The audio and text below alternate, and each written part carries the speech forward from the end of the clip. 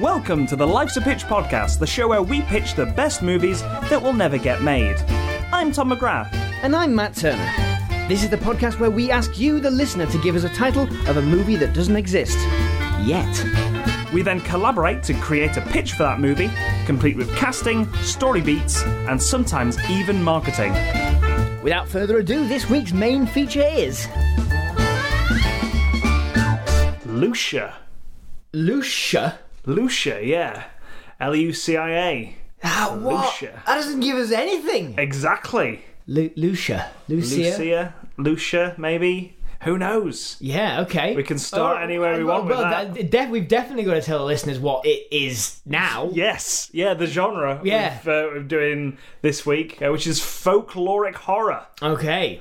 So you've got your folklore horror monsters, Yep. you've got your cults, Yep. your Wicker Men. Yes, exactly. Wicker Men. You got your midsummer cults. You got there's all sorts of you can do your trolls and fairies and spriggans and your Pan's Labyrinths and even blowing The Witcher. Yeah. Everything in that is like someone's died bad.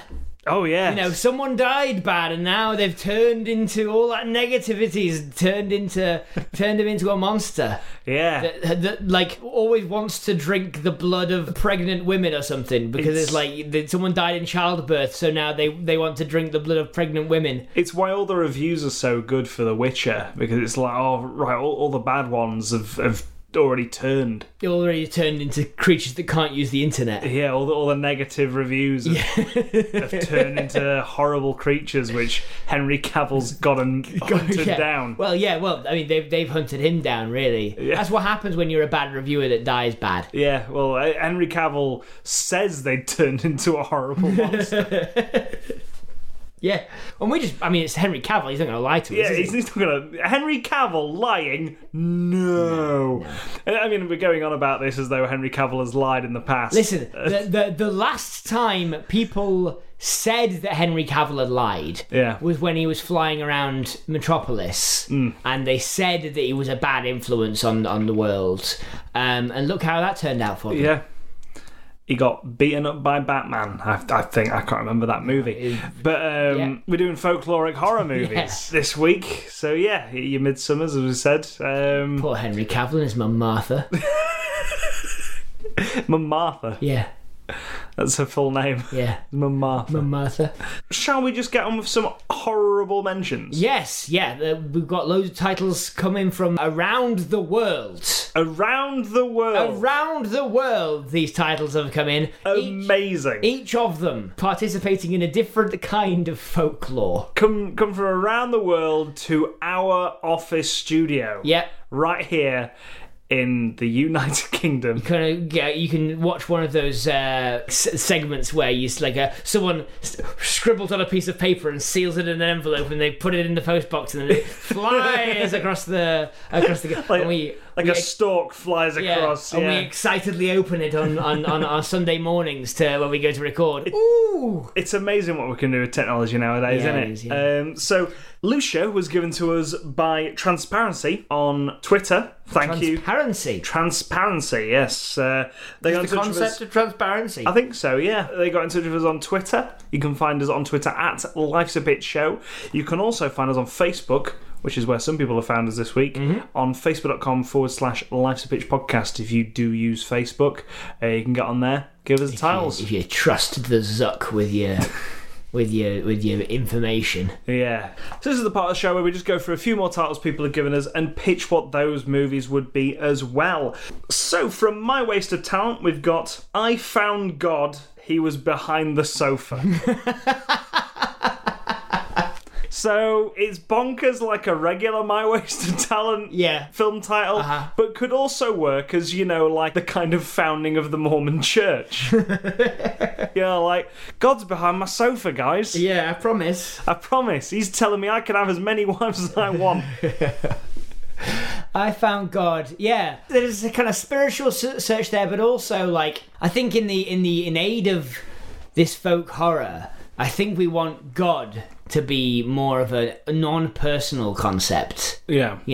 Like, we want it to be more of a sort of like God as in the connection to all things, right?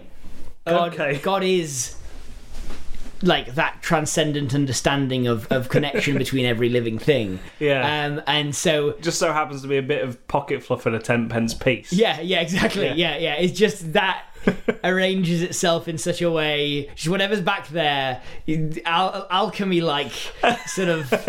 I saw the face of God. Yeah. And it was a bit of fluff, loose change, and possible dog hairs. Battery. An empty battery that's like burst at the seams a bit. Yeah. It's rolled underneath. Yeah. From the remote. Yeah. After you change it at one time, the back bit you take off to replace the batteries from the remote. Oh as yes, well. that's there because you've had to use electrician's tape. Yeah, you've taped up the back of the remote. Yeah.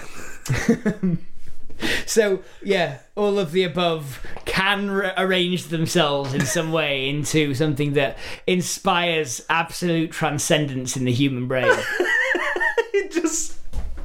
Like Simon Pegg looks at all this rubbish behind his sofa and he's like, oh!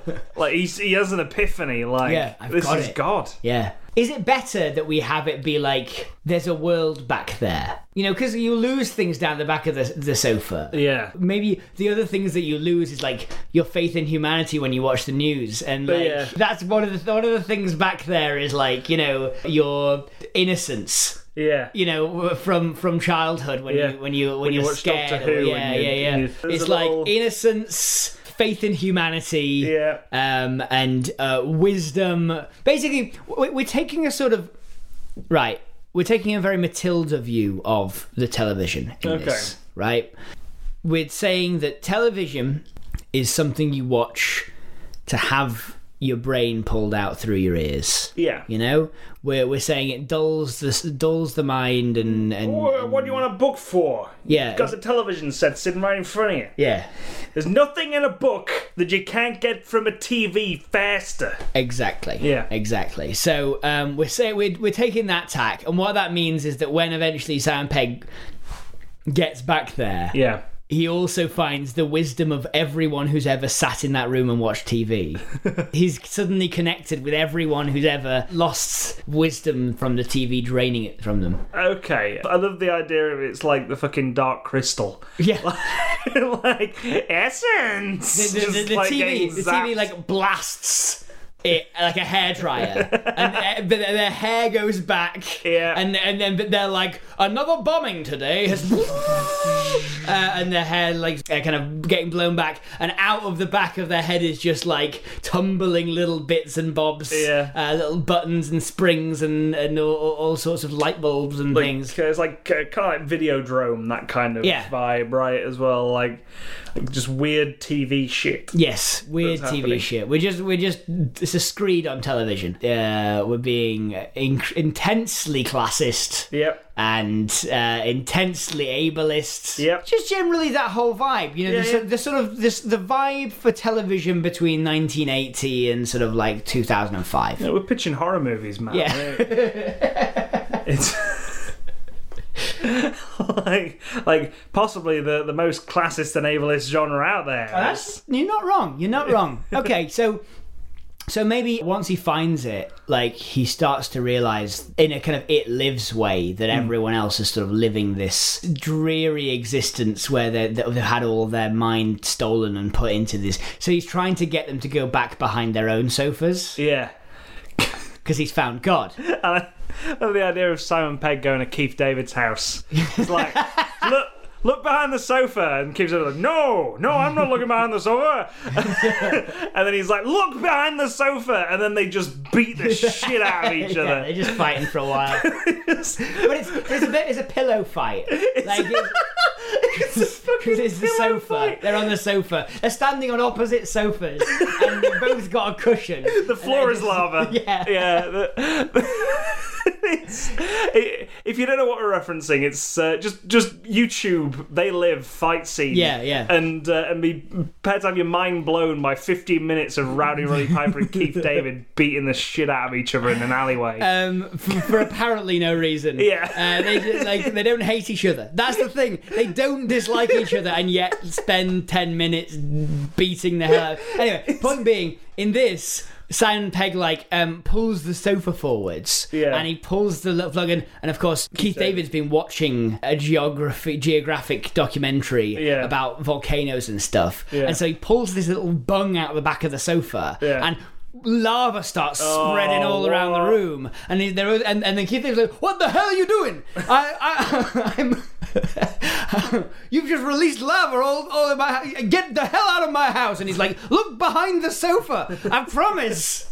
No, I'm not looking behind the sofa. You can't make me. And so ensues the pillow fight over lava. Yeah. As these sofas are seemingly unharmed. Yeah. Because it's made of imagination. Yeah, it is. So he eventually looks behind the sofa and is like, oh my god. We've been lied to this whole time. This is just it. This is just They Live Too. It's They Live Too. The TV is the glue. Yeah. But it's Simon Pegg and Keith David. Yeah, it's Keith David again. Keith David again. Same character from They Live. Yeah. But except they got rid of the aliens a while back. Yeah, the aliens are gone. The aliens from They Live are gone. Or the aliens didn't go away. Yeah. And we make it They Live Too. Roddy Piper died. Yeah. Keith David survived, but was made to forget what happened, and then Simon Pegg's like looking through his infinite well of knowledge from behind the sofa. Yeah, he discovers that the only person ever to be talked into believing that the aliens are still here is Keith David. So he goes and tracks specifically Keith David down. I love how it's not like sunglasses as well. It's just people look behind your sofas and everyone just goes, no. There's a little well of knowledge there. Yeah.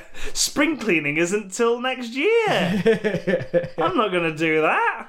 And the aliens have been like, they every year they go and when they're doing spring cleaning, they go and just siphon off the trap of all the information. Yeah, they tie it back with like gaffer tape. Yep. And stuff. I think that's a fun movie. Yeah, They Live Too. I've found God. He was behind the sofa. So from Reese Howell, we've got The Devils in the Beatles. The Devils in the Beatles. The Beatles spelt like the band, Beatles. The Beatles. Got it. Okay. Because they do beats. Yes. Yeah. So The Devils in the Beatles. So a folk horror in which the Beatles, the band, has amongst them at least demon. 2 devils, right? Is it the devils as in apostrophe S, or is it because that's I think it's the devils with no apostrophe there, so it could just be one. Yeah, so apostrophe S is the devil is in the details. Yeah. That's the devil is in the details is the phrase. Yeah. Initially. Maybe we should go with that then. Yeah. So there's one demon in the band The Beatles. Yes, exactly. Okay. I like this. I think they've been locked in Abbey Road. Okay. Like where they lived for some time. Yeah. Apparently. Yeah. Weird shit's happening. Okay. They've got to figure out which one's the bad guy. Right. Okay, so it's kind of... It's like the movie The Thing. The Thing, I was going to say, yeah. But with John Carpenter vibe, yeah. With the Beatles in Abbey Road. I like it. Yeah. I like it. It's not very folk yet. I think it's got to be like a folk devil, right? You know, like one that plays the fiddle. Yeah. I'm going to need more people in this movie. I'm going to need... at the very least, it to be kind of a cult. You know, the Beatlemania was very much a cult, so there's some good crossover there. Yeah. But I'm going to need it to be sort of like maybe they start to doubt their own efficacy as a band because they start to think that, you know, this demon might have just, you know, hypnotized, or this cult might be more responsible for their success than they are, or maybe like... And I think we can do a deal with the devil, like a Crossroads devil, right? Like maybe they're traveling around, you know, Liverpool before they get big. I've got it. Yeah. Right. The Beatles weren't that good. Okay. Unpopular opinion, I know. However, they did grow to fame very quickly. Mm-hmm. I think the Crossroads moment has to be upon breaking America. Yes. I think when they get off the plane in America... Nobody knows who they are. Yeah. The devil was on the plane. The devil was on the plane, right? And he goes... You've got to sign this thing if you want to get big in America. And John Lennon's all right then. I guess we've been signing a lot of stuff already. and then they all sign it. And then when they're recording like Abbey Road, hey there, did you manage to read the contract? It says now it's your big all over the world. I get to be a part of your little group. Okay, so they just add a fifth one. Yeah, they just add the fifth Beatle, and it's Satan. You know, the hot one. Right. There's no horror there. No, there's no horror there. I think there is the horror of what Satan will do if the Beatles don't like his ideas. Okay. For music. So sure. All right. It's just like all the shit Beatles songs. What if he wrote a song about an octopus's garden? It's not a shit Beatles song. It's a good Beatles song. Yeah, well, this is starting to come off as a bits of Beatles Tom doesn't like bit. Yeah. What if we just said the number 9 constantly? Yeah, what if we made it really gave some, tried to do some, just to confuse people? Yeah. I'm not going to be on the cover for this, but I'm going to make a suggestion. Paul, take your shoes off. Wait, wasn't Abbey Road the last one they recorded? Yeah, I think so. Okay, so our timeline's bad then. Oh, who knows? Like, he's there at the beginning, like the Beatles getting big, right? He's the devil's there. Yeah, this is why I think a few edits here can make this into place, right? Go for it. Instead of it being on the plane, you do the classic American Crossroads devil, right? So they get there, nobody knows who they are, and nobody likes them. Yeah. They play. They're playing like they were playing in Liverpool, and nobody gives a shit. Yeah. And then they end up at like a crossroads where one of them is approached. We don't know who through the entire movie. Yeah. Is approached by. We'll only find this out later at Abbey Road. Is approached by a crossroad devil. Right. Yeah. At that point, they get massive really, really quickly. Yeah. They have their whole fame thing, and then. Like, when they get to, like, Abbey Road, they discover that one of them has been putting in, let's say, the number 9 loads. Let's do things, playing things backwards. Let's make Helter Skelter. Yeah. Because the fucking serial killers are gonna, the cult leaders are gonna love this. Yeah. They're gonna love this one. Yeah, and this one goes out for all you serial killers. He says. Yeah. No one noticed it. And so, like, you get to Abbey Road, and suddenly they're really scared about. Okay, one of us has been undermining what we thought we were. And we've all been going along with it because we creatively have this group think. But someone's been putting in like demonic ideas in there, and we can't release Abbey Road because it could be the trigger for this cult of people. Nobody's letting them out. Yeah, because like there are people around them, handlers, managers.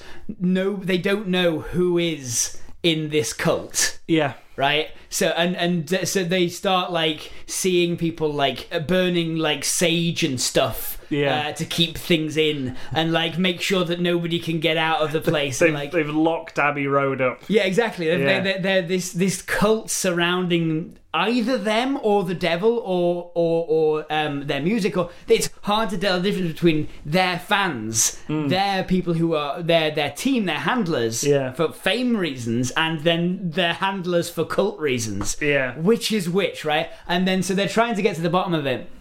And that's where stuff like, once there was a way to get back homeward. And it's like, that's them like lamenting the fact that they wish they could go back to a simpler time before the devil this demon had its fingers in their music. Well, like you said, it was their last album, wasn't it? Yeah. And I think it wasn't just the fact that they broke up after that. It was like we've got to stop. I think Abbey Road is a good place as any. You never give me your money. You only give me this funny paper. So on Abbey Road, you've got Come Together. Yeah. Something. Yeah. Maxwell's Silver Hammer. Yeah. That was the one that was going to be the trigger. Yeah. That was it. But they managed to... I don't know, do they manage to... I think they just decide to cut one song, right? And then they just hope that that's the one. Yeah. Their management are like, you can get out if you cut... But you're only allowed to cut one song from this album. They're like, well, let's just hope we got the one. Yeah, it was called The Devil's Knocking on Your Door. Yeah, that was what it was called. Yep. They cut it out, and they start to read up about, like, there's a book about occult rituals. Yeah. How to break a curse. Yeah, they steal it. They like crawl. George Harrison crawls through the vents, or. Is it George didn't have any shoes on? I'm sure it was Paul. It was Paul. Was yeah, dead, Paul's dead. Yeah, Paul has to walk his way along the skylights of the Abbey Road studios to get out, and then he drops his way into the office and just grabs the first book, and it's an occult ritual thing, and then when they escape later, it's that he's got no shoes because of that. Well, I think part of the ritual to break the curse is to cross a threshold with no shoes on. Gotcha, yeah. One in black, one in white, one in blue, one wearing no shoes. Yes, like one no shoe, one no shoe. And that's how they cross, and that's an answer to the conspiracy theory. Exactly. Paul was definitely alive. Yeah. The reason he's wearing no shoes is to fulfill the terms of the ritual. So that's how they broke the curse, and how they stopped the Beatles from destroying the world. Yeah, that's the devil's in the details. The devil's in the details. I love the fact that you're going to see a trailer for that. Yeah. And someone's going to have to say the biggest band in the world will be faced with their own success in The Devil's in the Details. The whole audience just like... Wait, I can read that, and it definitely says Beatles as in the band. And I've Beatles. heard the phrase "the devil's in the details." Yeah, but they don't sound like each other. They're not even spelt the same. No. What is happening? Whose idea was this? So those are all our honourable mentions. Thank you to everyone who's given us titles this week. We cannot make episodes without you. So go to our social media, facebook.com/Life's a Pitch podcast, and tweet us as well at Life's a Pitch Show. If you've enjoyed the show, the best thing you can do is tell your friends. I'm sure they're just raring to be told about another podcast. But you're doing God's work if you do get people to sign up and join the cult of Life's a Pitch podcast. Yeah. I'm saying that because it's a folk horror thing, not actually saying that you should be in a cult. Bring others. Because there's no we need new blood. Is the answer.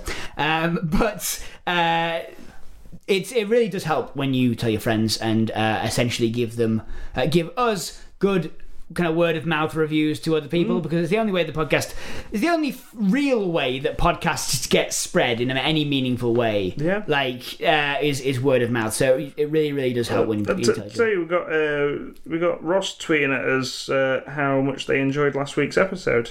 Love today's episode, and I too would love to see John Goodman as a bear team up with Nicolas Cage. Yep, that's their review of last week's episode. We really like that. Thanks, Ross. Thanks, Ross, for that one. I also want to see that movie. I really want to see that movie. Go back and listen to last week's episode if you missed that one. Yeah. The other way you can help us out is you can go over to patreon.com/Life's a Pitch podcast, where you can give us as little as $1 a month to get bonus stuff. You can either get a vote on the genre, you can have your name read out every week, and indeed you can get commentaries by us for various differing amounts of support you give us, but most of all, it's to support us and keep the podcast going. So thank you to all these people who are this is their real names. That is Brandon Spanky Mills. October is Hot Wolfmen season. Mixed Bisque, we're getting a warning through the podcast echoes. Beware 400. See you in the 80s. Jeremy L. Kayam, Stephen D. Thomas, Curse You Taft, and your tyrannid-loving alligator, Eldar Death Squad. Fingers to hand. Pyma Trimistrime, the nonsense radar is beeping up a storm. James Delaney. And that's it. Thanks to everyone who donated. We regret moving the location of the Patreon pictures like a couple of sneaky beavers. We were forced to do it by Brent Black. That absolute cheeky monkey. Tom, do you ever worry that this whole thing has gotten a bit high concept? Frankly, this name thing is getting silly. We need more normal names like Joseph Hegarty. Thinking about it, Tom, I don't mind the slightly silly names like, hey lads, Big Daddy Lucas here. You even hum Duel of the Fates again and I'll unleash my dark side on you. Me panties, my pants, gone, reduced to atoms. The ones that literally never change do make my zones itch though. You know, like Alex NSFW. Only joking, Tom, it's still the bloody Patreon names. I had to make a second Patreon account just to participate in this stupid ARG. Alright, gang, we're back in the 80s. Everybody steals some motorbikes. The list is in the middle now. I no longer know what to do with myself. Not much bisque news this week. The Patreon name ordering people are on strike. Captain Eden, the queer buccaneer. Continuing this story is stretching the limits of my creativity. Tom, this vaporwave outro isn't working for me anymore. We need something orchestral. Is Duel of the Fates copyrighted? Yeah, it is. Yeah, definitely is. So if you want your name to be added to that list, go to patreon.com/Life's a Pitch podcast. There doesn't appear to be a character limit. Nope. So now we move on to our final major pitch for the evening. Yep. You could be listening to this any time of the day, but right now let's say it's at midnight because you're really scared of all the scary movies we've pitched so far. You're getting behind your sofa. Oh, you really were terrified of that bloody Beatles one. Ooh. So from Transparency on Twitter, we've been given Lucia or Lucia. So I've got nothing here. Like, I've got nowhere to start and nowhere to end. The only things I have is that it sounds a bit like Luchador. Indeed Lucha Libre.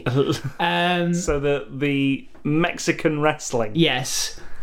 The other thing being one person's name could be that a sort of cult starts to come up around this person. Yeah. Right? So if this person is the very center of a cult, and then and I say a cult, it's like everyone loves them. Yeah. You know, everyone's in love with this person and they go out of their way to try to get their attention, only to later discover that they are in some way a supernatural being or like... I quite like some of those ideas. So I quite like the idea of the actual film being based on the person who starts the cult, and there being a supernatural element to it as well. I would make one change, and that is just sort of listening to podcasts about cults and how they start and stuff like that.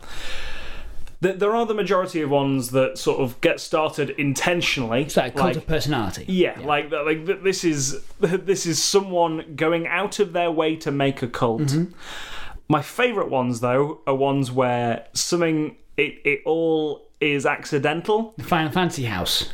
Yes, kind of, yeah. And it's all accidental. Yeah. And it kind of just gets out of hand for that one person. Yeah. Where they're just like, well, I guess I started a cult. Yeah. I'm gonna just lean into this. Yes. Because I didn't intend to. I just intended to talk about Jesus for a bit. Yeah. And now everyone's looking to me for the answers. Yeah. And everything I say is gospel, and I don't know how this works. Okay. And suddenly I have 40 wives. I mean, part of it could be cult of personality. You don't end up with 40 wives by accident. Yeah, exactly. But like, you don't trip and fall into 40 marriages at once. But the whole thing, the whole manipulation of it comes from just sort of not even intending to do that kind of stuff, but just ending up, and then obviously your followers take that what you've said in a way you didn't intend it to, but in because it's written down or because you've said it now, it's gospel kind of thing. It's out of your hands now. People have started building like synaptic connections to their own biases through your like words. They're going to take your words to have so many deeper meanings that it's a menu at that point, and it's a menu they don't know they're choosing from. Yes, it's like one of those cults where the cult leader left years before it got bad, right? Like that kind of thing. It's like years before the shooting started happening. Okay. So this has given me some kind of almost Colossal vibes then. Kind of. In a sort of like someone, let's say Florence Pugh, leaves her small hometown, basically like the prom queen, but like we'll only know that from her room at the start of the movie. Yeah, like the camera pans. You've got a little certificate, and it's got stuff. like a crown with like little kind of like golden like little thorns on it and stuff. Yes, it says prom queen on it. Yeah. And she's in the city, what have you. Captain of the cheerleading squad. Yeah. And the football as well. Yeah. She was that good. Yeah, and we see a lot of those things, right? We see a lot of those like awards. Yeah. Right? So she's like won a bunch of awards, and those are just kicking around the room. She was the cheerleader and the star quarterback for that year. Yeah. Like that year was her. Yeah. That was her year. Not just that year. We find out later in the movie, right? She's won all these awards over the course of and she's moved now to the big city. Yeah. And she's left. And I think she does keep bumping into people from her old town, and it's kind of coincidental that so many people have come to the same city from her old town, because it's only a small town. Yeah, not a tiny town. It's a moderately sized little like American town, little suburban like village kind of thing. Yeah. And so it is weird that she does bump into people from her past so often in the city. Yeah. And later on in the movie, we're going to find out that those are pilgrimages. So when she goes back, there's this whole she doesn't realise that basically they've taken that to be that she was the absolute star of their world. Oh my god! And they've developed this thing around her without her knowing. You know what this is? It's because like there are people like that where they're like massive in their local communities, and they go to the big city and they're completely unknown, and that they find like the kind of horror of that. Yeah. I think it's the opposite. She's gone to the big city. She's out of the spotlight. She's working hard. Like when she was back at the village, she was kind of like a workaholic. Like I said, she's the quarterback for the football team and the cheerleader, and she playing in the brass band as well. But in a way, like even if she wasn't actually brilliant at all those things, if those seeds had still already started being sent, like even if those seeds, I just feel like we should bake into this. It's not her doing that has created this. Okay. It's very much a kind of like old story that she was just born into. Right? So it was just, she was born on the right night. She was like, and they just got it into their head that she was the one who was going to lead their town, to save their town. It's like a town that used to have, it's by a lake, but it's got it's an old mining town. It's fallen from economic glory in the Rust Belt of America, and no longer has that anymore. And it's kind of just given the people hope, I guess. Like the local preacher or something was like, she was born on the 7th day of the 7th month of the 7th year. Yeah. That means there's something special about her. 7th year. 7 AD. I mean, like 2007. Like for some reason the clock. They've just decided the calendar changes. When it gets to millennium, like we start again. Like it's 777 on the millennium thing. Whatever it is, we have that kind of iconography. And it's like the tide was just right, and it left something behind. The tide in this on this. I guess it's a port sort of mining town. And like the tide left something behind, and it was like something that was an omen that she was born. She was a gift from God. It was a full moon and also a rainbow. As well. A rainbow moon. A rainbow moon. She was born under a rainbow moon, and ever since she's been gifted with praise, because after that day things started happening. like good things started happening. Yeah, you know what? Maybe we should do a sort of Innsmouth sort of thing here, where we have it be a port town that is fallen by the wayside, a fishing village. Yeah. It's fallen by the wayside since, you've got big trawlers and stuff. Yeah. And you have that on low tide was left behind this wreck, an ancient wreck, and it like... She's on there. She's... I just think she was born then. Yeah. Right? And whatever was on that wreck attached to her in some way. Right, okay. Like, so it's not that she is that. We could do that. We'll figure out... Yeah. As we go through this movie, we'll make that decision later. Yeah.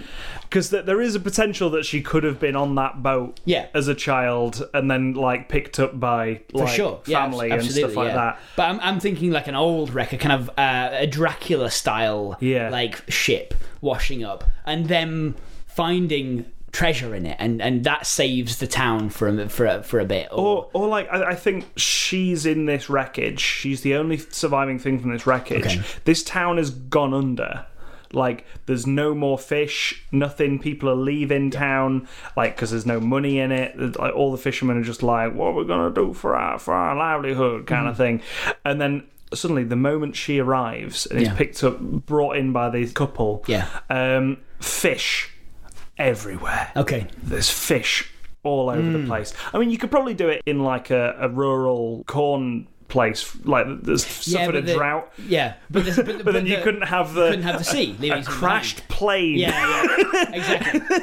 I'd love. The only thing with the sort of like child arriving, I think I'm reluctant to do a kind of a Superman type thing. Yeah. Then we've got to think about where she's from, right? Yeah. Where it's just a baby that's just born at the right time, and just things start to go well. And I want most of this to be human. I want there to be some supernatural, but not loads. It's never explained. Yeah. That's the thing. Like, she's born on the day of this wreckage. Yeah. It's a rainbow moon. Yeah. And they just interpret it, and people have just been catching more fish. And the fish come back. Yeah, the fish come back. And it's like rare fish that they can export to, like, Japan or something, where big businessmen grind them up into aphrodisiacs or something. Yeah, so it's seen that, like, when they go on holiday, the fish go away. Yeah. That's another thing as well. So, like, the people are just like, she's the key. She must, like... One of the towners is just like, she must be the key. Like, let's praise her, give her gifts and stuff. Are you thinking that they're trying to get her to go back to the town? Kind of, yeah. Okay, interesting. Or she just leaves again, like again. I think we frame the movie like she's just going out. Yeah, I think we don't even start the movie in the town. No. I think we start the movie again, like I said, like with just her memories of the town. Yeah, or just like a thing of her room. We frame it like a kind of coming of age, going to university movie. Yeah. She's just been at this city for a couple of years. Yeah, and she just has fond memories of where she's from. Yeah, she's a coastal girl in the big city, and she's just doing her best. She's at university studying something, right? Yeah. Maybe like oceanography, maybe marine biology. She's got an attachment to the ocean that she doesn't really know. Well, I'm just thinking, like, she doesn't, coming from a town where all the fish came back inexplicably, and this very rare fish that isn't supposed to be from round here came inexplicably. You would be interested in finding out the truth about that. You would be interested in marine biology and just trying to find that out. And so, like, not even the attachment to the ocean, but the will to find out about that sort of stuff. Well, like you mentioned, like, quite a lot of people are coming from the town to see her. Well, like, she just bumps into them, randomly in the street, and they're kind of keeping tabs in a weird way. Yeah, or like she thinks she sees someone that she remembers, and it's like, oh, that's odd. That person said they were born here and they died there. Yeah, and like, here they are in the big city. That was old Jimbo from the local tavern. Yeah. The local drunk. He was just wandering around. Yeah. What's going on in a business suit? That was unlike him. Interesting, yeah. Business suit, but full on, like, Willem Dafoe in The Lighthouse kind of kind of beard. Old Jed beard. Yeah. And I think because she's doing, like, oceanography and stuff like that, she then stumbles across an old article from the day she was born. Yeah. or like the year she was born kind of thing, about her town, about how fish have come in from like almost like a drought around there, like a fish drought. I don't know what you'd call that. And she's like, that's really odd, because that was like the week I was born. That's really strange. And that's when like someone who went to school with just bumps in. Oh, hey, I didn't know you came to this university, kind of thing. Like, oh, have you been back home recently? And she's like, no, I haven't really thought about it, to be honest. Like, my parents are okay though. I talk to them constantly on Skype and whatnot. And it's like, cool. Well, maybe if you're headed back, like, let me know, so we can go together, and I'll keep you safe. And he's like, what? And like, nothing. Let's meet up and go for some fish sometime. This film's weirdly obsessed with fish. Okay, yeah.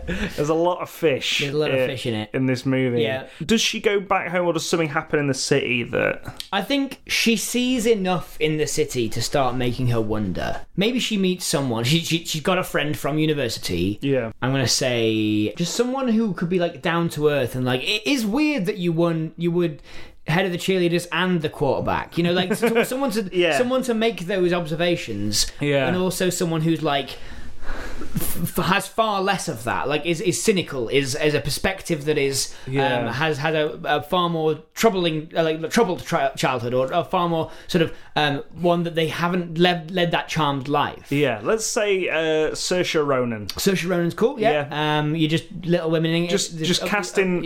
In fact, this can be directed by Greta Gerwig. She's not done a horror movie yet. We'll see if we can make it happen. I'd quite like to see her do a horror movie. So I think that she's like making those observations, much in the way of like Get Out, like, you know, the guy back home constantly making those, like, it is weird, isn't it weird? Don't you find that weird? Yeah, sort of kind of those outside observations to help drive along that kind of like, so you as a viewer don't, and the main character are on the ball, or making those connections. I like the idea that, you know, here comes Timothée Chalamet. He's trying to push them apart. Yeah. Right? Comes in talking about Saoirse Ronan as if she's a dangerous, like, brings up elements from her past, brings up like, oh, did you know that... Oh, look, Lucia, she's a dangerous woman. Is that old Saoirse Ronan? You don't want to be hanging out with her. Come and have a drink with me, and we'll have some sushi or whatever. It'd be great. I hear this place down the road serves sushi from where the place... It's like a little taste of home. And he does something ridiculous, like they go into this place and there's like because it's cold in New York. There's a heater like in this restaurant, right? And he takes his boots off and puts them by the heater. A really country thing to do. But he's supposed to have been here because he's slightly older than her. He's supposed to have been here for like 4 years. But he's still putting his boots up, and it just makes her think like, well, that's a really country thing to do. That's weird. And so like she starts to wonder, and then she starts to question the dates, like you said before. And she starts to realise that, okay, there's an archaeological thing, like this wreck of this ship was supposed to have gone missing 100 years before, and like it was full of gold that like had been stolen from like, you know, South American or Mesoamerican people, and like just all this stuff that starts to come up, and she's like, that's really, really weird. She decides to go home to try and get to the bottom of it, goes home to see her parents, and that's where it becomes this kind of like, no, she doesn't decide because of that. Her mum becomes suddenly ill. Yes. Like, so something that's drawing her back. Yeah.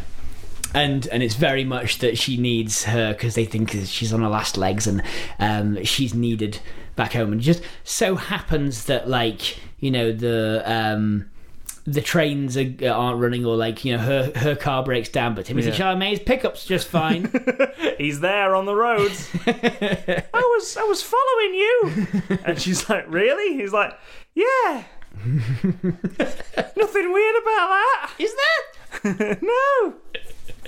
I'm answering my own questions. Nothing mean about that either, is there? Yeah. No. What are you staring at me like that for? I'm helping you out, aren't I? I've got a pickup truck.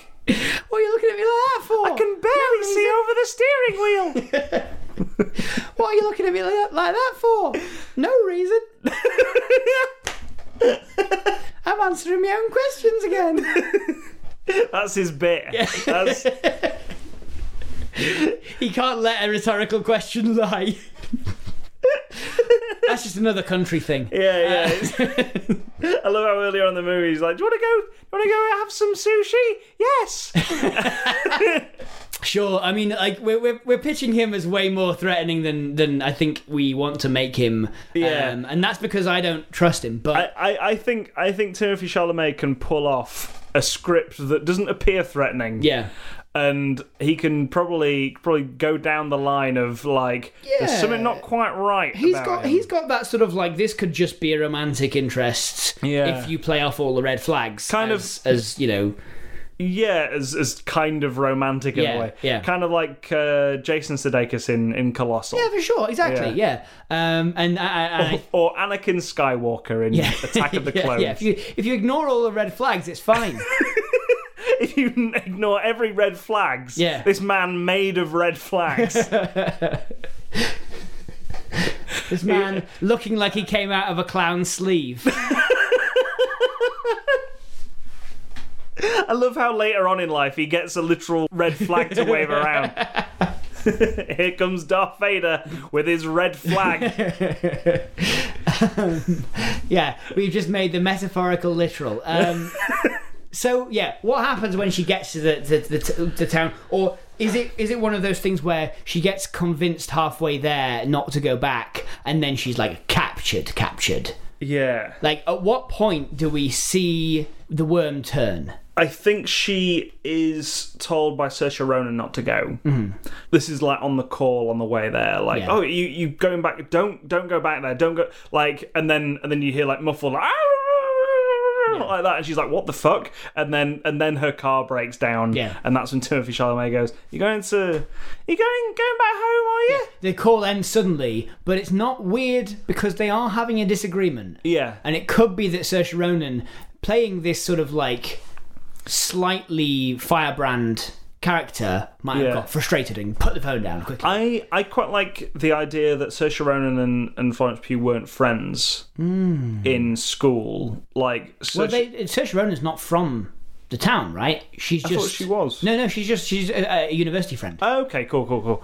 I thought she was from town for some reason. No. So, just this other perspective of like, it is weird that you're doing that. She's probably from the city where she's from New York. Right, sort of thing. She's from New York. Yeah, exactly. That kind of Florence, don't go down there. She's constantly telling people that she's walking there, but Timothée Chalamet isn't. Yeah. He doesn't know. He just thinks it's self-explanatory that he's walking here, but no, in New York you got to tell people.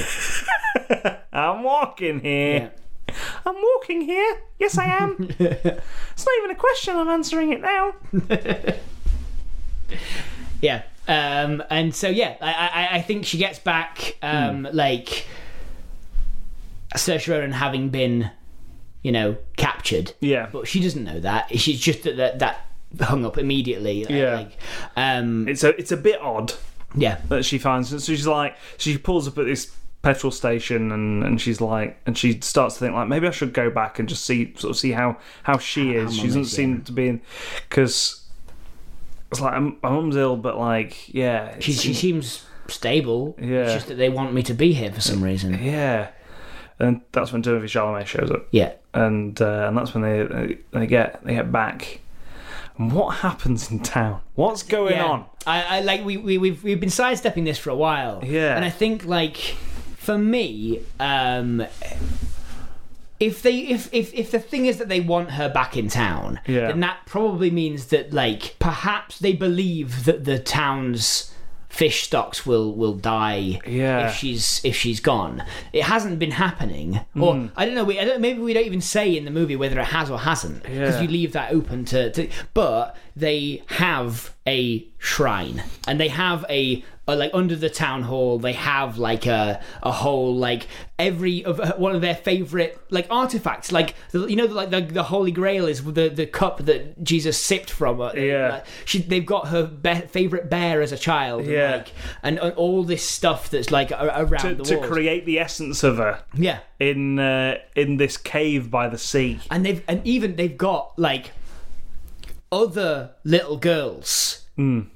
In her old clothes and in her they nominate each time like altar children. Yeah, exactly. Yeah, but I guess it's horror, so it's like dark. So it's like they're just kept in the cave. That is creepy. I think they should like their goal should be to keep her from leaving. They tried to do it nicely. They all wondered what would happen when she left.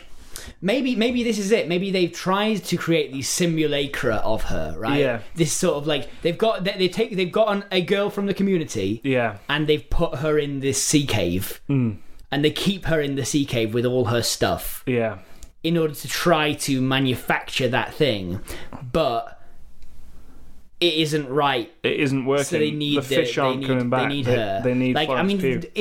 Are the fish even gone? Doesn't matter because in their minds that's what's happening. I quite like the idea that the patriarchs of this town aren't fishing in the right places, and they know they aren't. Like they know that the fish are definitely out there. It's just they need control over this girl's life, essentially. Okay. I think. Yeah. I mean, I like that. I think you'd have to make some interesting specifics there, like that it just become more. I mean, that would be part of it. It's just that they're kind of refusing the science of it. They're kind of refusing the sort of they've migrated to a different place. It's like Lucia was here. Yeah. The fish were plentiful. Yeah. Lucia is gone. Yeah. The fish are dying. They're gone. Yeah. So she is the life of this town. Like without her, this town dies. And I think we end this film probably with. She's an oceanographer, right? Yeah. So she knows how deep some of the caves below this town go. I think she does something to like collapse this town. Yeah. Into like a sinkhole. Into the sea. Yeah. I don't know exactly how that's going to work, but I think it's a weird one. Like it's a strange one to end. Because it's either like, do we let Florence Pugh live?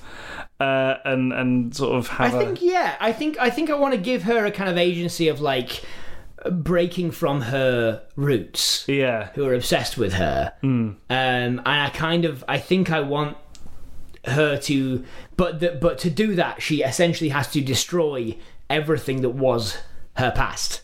Like everything she's so proud of at the start of the movie. She essentially consigns to. In fact, it's all of her stuff burning in this sea cave that causes the collapse. By accident. So she's burning it down and because there's candles all around it, and she knocks it all down, and it all burns up. All of her history, all of her childhood favourite toys and stuff, all burn up, and that causes this huge like collapse within within this sea cave, and it burns away the support struts of this it's thing. Held up by wood. Because I don't know, they're just like like they've been propping this because the sea cave was collapsing anyway. It was eroding by the natural kind of inexorability of the sea.